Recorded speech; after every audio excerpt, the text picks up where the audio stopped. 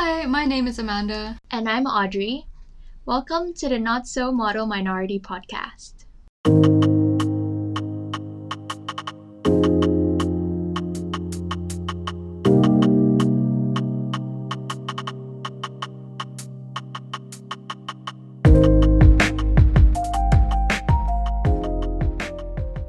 So we're doing this, huh?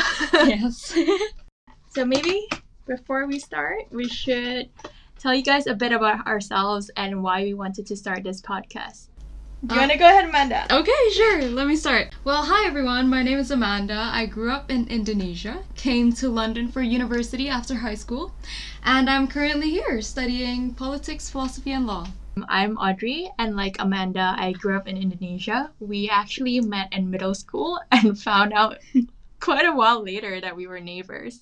I also came to UK for school, but I came in high school. So this is my 6th year here and just started a new job in London. Yes, congratulations. So this is a personal project for both of us. So there's a couple of reasons why we wanted to start this project. One of them is because we feel that there's a lot of people around us really that are quite inspiring. When we were younger, we were often inspired by really famous people. But now, as we grow up, we realize that there's a lot of people around us that are equally or even more inspiring. Definitely, yeah. We see our friends and colleagues around us, and they do such amazing things, and you're like, wow, people around us, like our age, are so inspiring. We just love talking about them whenever we meet, so we thought that it would be awesome to invite them on the podcast and share the same stories with you guys. Yeah. Also, the second reason we wanted to create this podcast was to have a special and relatable podcast for people like us, Asians, who grew up back home but now live abroad and are navigating our way through adulting, basically. Yeah. Because we realized there's a lot of podcasts for people who grew up in Asia and stayed in Asia. That's true. And there's also a lot of podcasts or media for Asian Americans. But there's not really one for people like us who are in between. And we often have the same questions like, what is it like living abroad? Right. And do I stay after university? And what are the struggles that you face? So I think it'll be really nice to discuss these topics and get answers from a wide variety of people. Yeah. So, without further ado, let's just get into it then.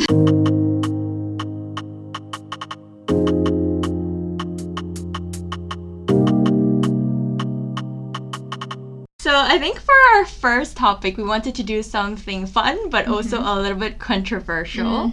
Controversial yet brave. So the topic for our first podcast is whether or not we are becoming whitewashed the longer we live abroad. It's definitely a very not sensitive, but interesting topic to explore in terms of identity and sort of self-discovery. I think a good way to start that is to use our most reliable source, Urban Dictionary. Urban Dictionary, of course. To define what whitewash is. So just to start us off, based on Urban Dictionary, whitewashed is a derogatory term used to describe a minority who has assimilated with Western society. The whitewashed person does not necessarily abandon his or her own culture, but rather embrace others besides his or her own. Some people take it as a compliment, while others take it as an insult. Now, I really like that last part of the definition. There's usually a negative connotation when it comes to talking about being whitewashed. Yeah. But it's interesting because we're talking about a lot of racism going on recently with the attacks in America towards Asian Americans, but sometimes even within the Asian community there's segregation on what is the good Asian and what is the bad Asian. I think that's so important. Like, what does the term whitewashed necessitate that people who are more westernized are bad Asians, do you think? I feel like there's a bit of that, right, within our community. And honestly, I feel like I was guilty of this as well when I was back home. I'm like, oh, those international school kids, they don't know how to speak Bahasa properly. And just things like that. But that makes me realize what we're doing is exactly what people from outside the Asian community are doing to us. Like labeling our community to what an Asian should be like, right? That's such a good point. Yeah. I guess what we wanted to discuss in this episode is things that has changed throughout our time here, and show that it's not necessarily always a bad thing. And that sort of creates this identity that we are now, you know, and how along the way we have questioned certain parts of it because of like attachment with our Asian values. Yeah, for sure. And like self-identity. Am I becoming less me if I'm becoming less Asian? And what is less Asian really?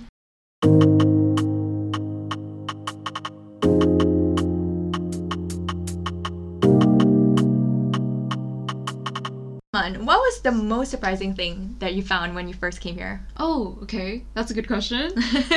Just off the top of my head, I think one of the most surprising / difficult things that I found was navigating relationships, in the sense of like just finding people to connect with, you know?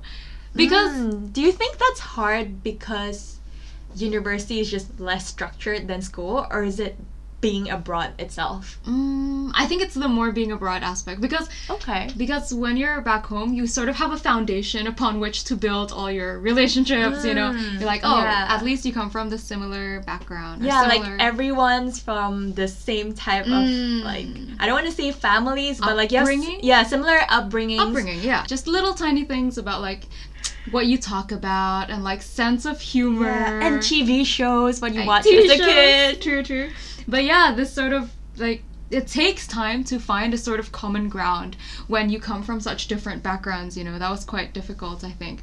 And that sort of led me to sort of raise questions on like, you know, how much I should be changing myself, or how much I should be adapting towards the culture here, right? In a sense, you want to, it's easy to remain with what you're comfortable with. Yeah, you question yourself. Are you not pushing yourself enough? Are you being in your comfort zone too much? But then after that, you know, what we find is that when we put ourselves more and more out there, our values in a way change, right? Like, since we've been here, there's a lot of things that have changed within us, like in terms of values and also other things. But let's start with the positives. What values do you think has changed? And among them, which ones do you like? Okay. Well, I think first and foremost, the most clear one to us is sort of being more open to new cultures. And we talked about this too, right, Audrey? We sort of talked about like growing up in this sort of small Catholic little bubble in Indonesia. And that's not saying that Indo doesn't have a lot of cultures. It's definitely very vast, and it's got so many different cultures, beliefs, and languages, dialects. But it's difficult to step out of our comfort zone. Whereas when you come here to study, you're presented with all these different opportunities. What kind of exposure what kind of exposure have you specifically found to be, you know, enlightening or insightful?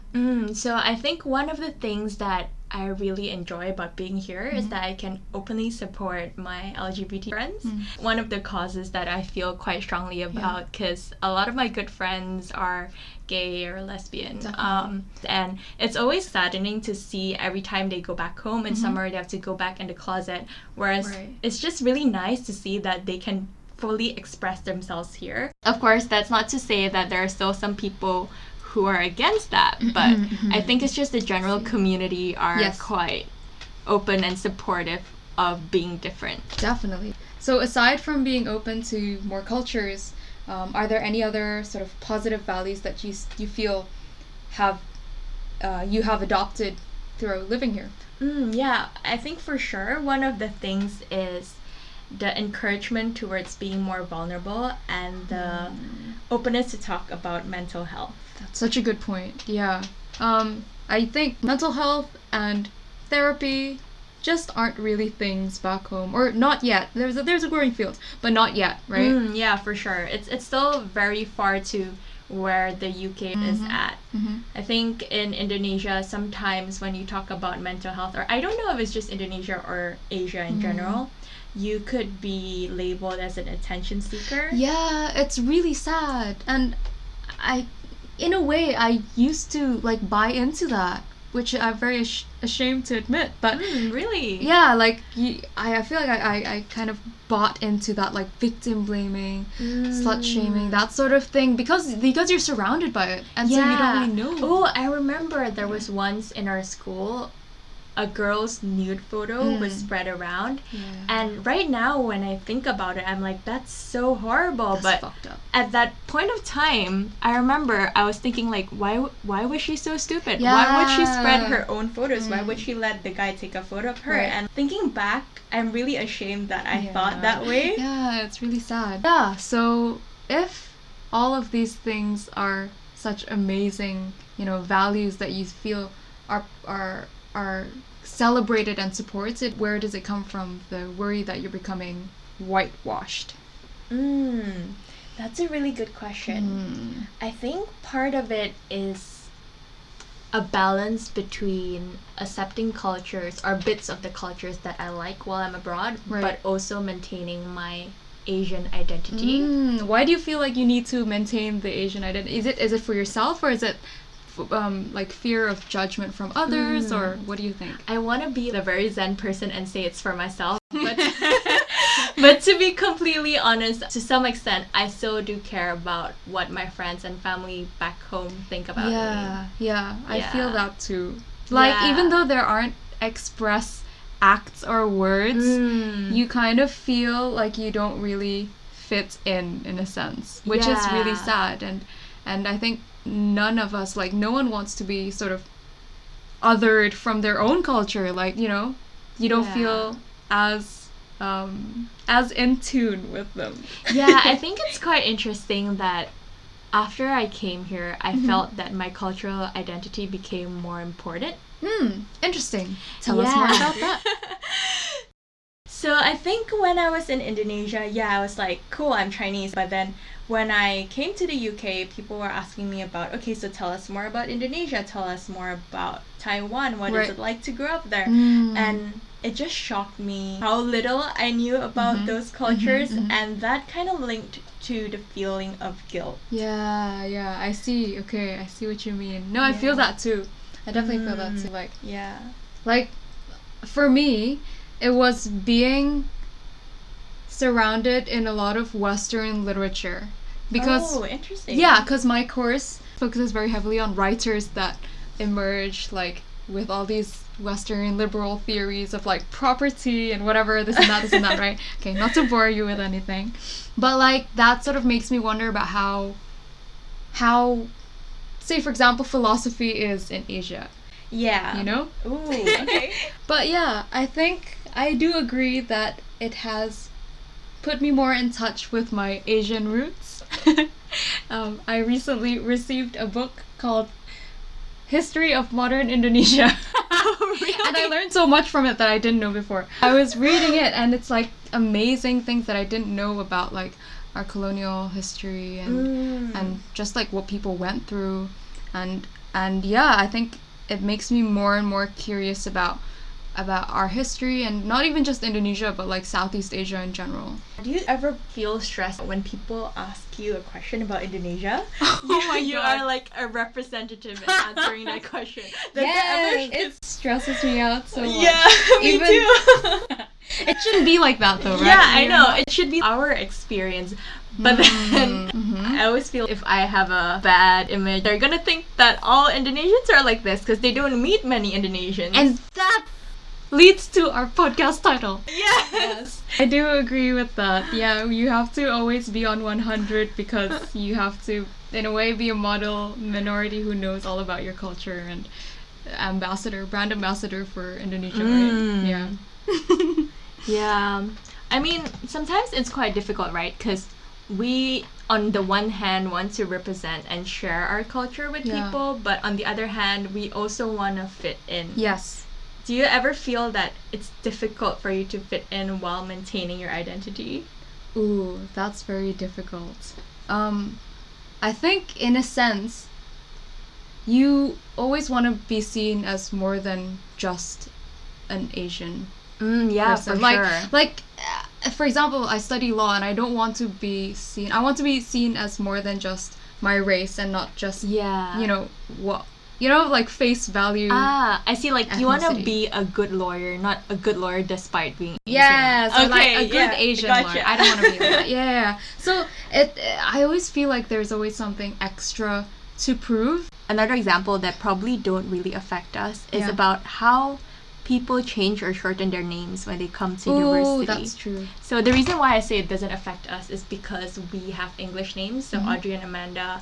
But some people who only have Chinese names, they tend to shorten it. So it's easier for people to remember your name. Yeah. Or even change it completely. Yeah, or like just make up an English name, right? Yeah, I've heard people who change it to like Melody or Matilda, and it has nothing to do with their Chinese name, which is like insane. I wonder if we are meant to do that, whether it's a good thing. Yeah. I don't know. I guess in one way it makes it easier for people to remember you, and it's a nice gesture. True. But also there's the question of, should you just persevere with your identity? Yeah, because you're sort of molding a significant part of your identity, like your name. You're molding that part of your identity to make it more comfortable for Westerners or people who can't pronounce your name. Yeah. So if you had a Chinese name, do you think you would expect people to learn your name, or would you shorten it or even change it? I wouldn't change it. I don't think I want to. I think Chinese names are not as difficult as other names. But I feel like that's exactly what we're trying to address, right? We're a bit double standard. In the sense that we're like, okay, this is bad. People need to learn our Chinese names, but we expect, say, Thai people to change their long names to a short version. True. I don't know, but isn't there that statistic that says like people who have Western names are X times more likely to be hired, like just by resume and stuff, which is crazy. Yeah, and I think another thing that I always wondered is accents. Ooh, what do you think about accents? Do you think people should like change it?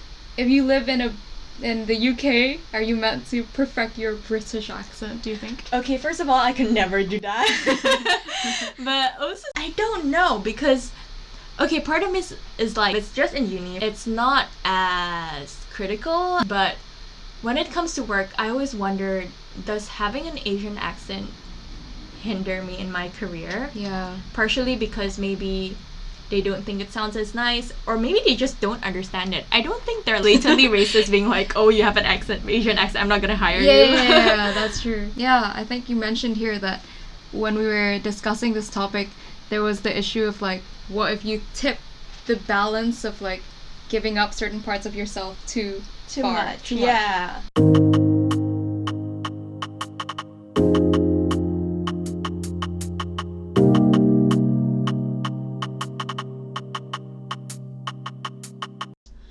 Okay, so Audrey, after we've talked about all these different experiences, what do you think this means for you in terms of your identity as an Asian, but also as someone who's lived abroad? I think it means that adopting certain values that we like here isn't a trade-off to being a good Asian. Ooh, that's a great point. Yeah. Yeah, I think it's really important for us to recognize that the traditional cultures of what is a good Asian doesn't define who you are. That's a great point. Yeah. And it's not an either or, right? Yeah, for sure. There's like differences even among us, and we shouldn't be discriminating and drawing lines between us just because we have different experiences. Exactly. I think rather than creating a collective identity by thinking of these things in terms of like what is Asian enough, it doesn't create this sort of collective like community, but rather it creates like boundaries within Asian communities. Yeah, for sure. I think in fact, if anything, if someone doesn't know a lot about our culture, we should be open about sharing what we know so that they can experience that part of themselves as well. Exactly, and not shame them and use that sort of those insecurities. Yeah, exactly. I'm also quite curious about other people's experience when they live abroad. Exactly. Do they ever feel like they're not Asian enough? Maybe it's just us. Yeah, maybe it's just us. It's just us being overthinkers. Yeah. We're really open to hearing about other people's experiences as well. Tell us if you agree, disagree. We're open to anything. We're open to discussion. But yeah, thank you everyone for indulging in our lockdown thoughts. And if you want to tell us about your experiences living abroad, we'd love to hear it. I think going forward, we'd like to invite more of our friends. Yes. So if there's any types of things you want us to talk about or anyone you'd recommend us to bring on the podcast, do let us know. That would be amazing. Please feel free to contact us on Instagram at @notso_model minority. Thank you. Bye, guys. Bye. See you next time.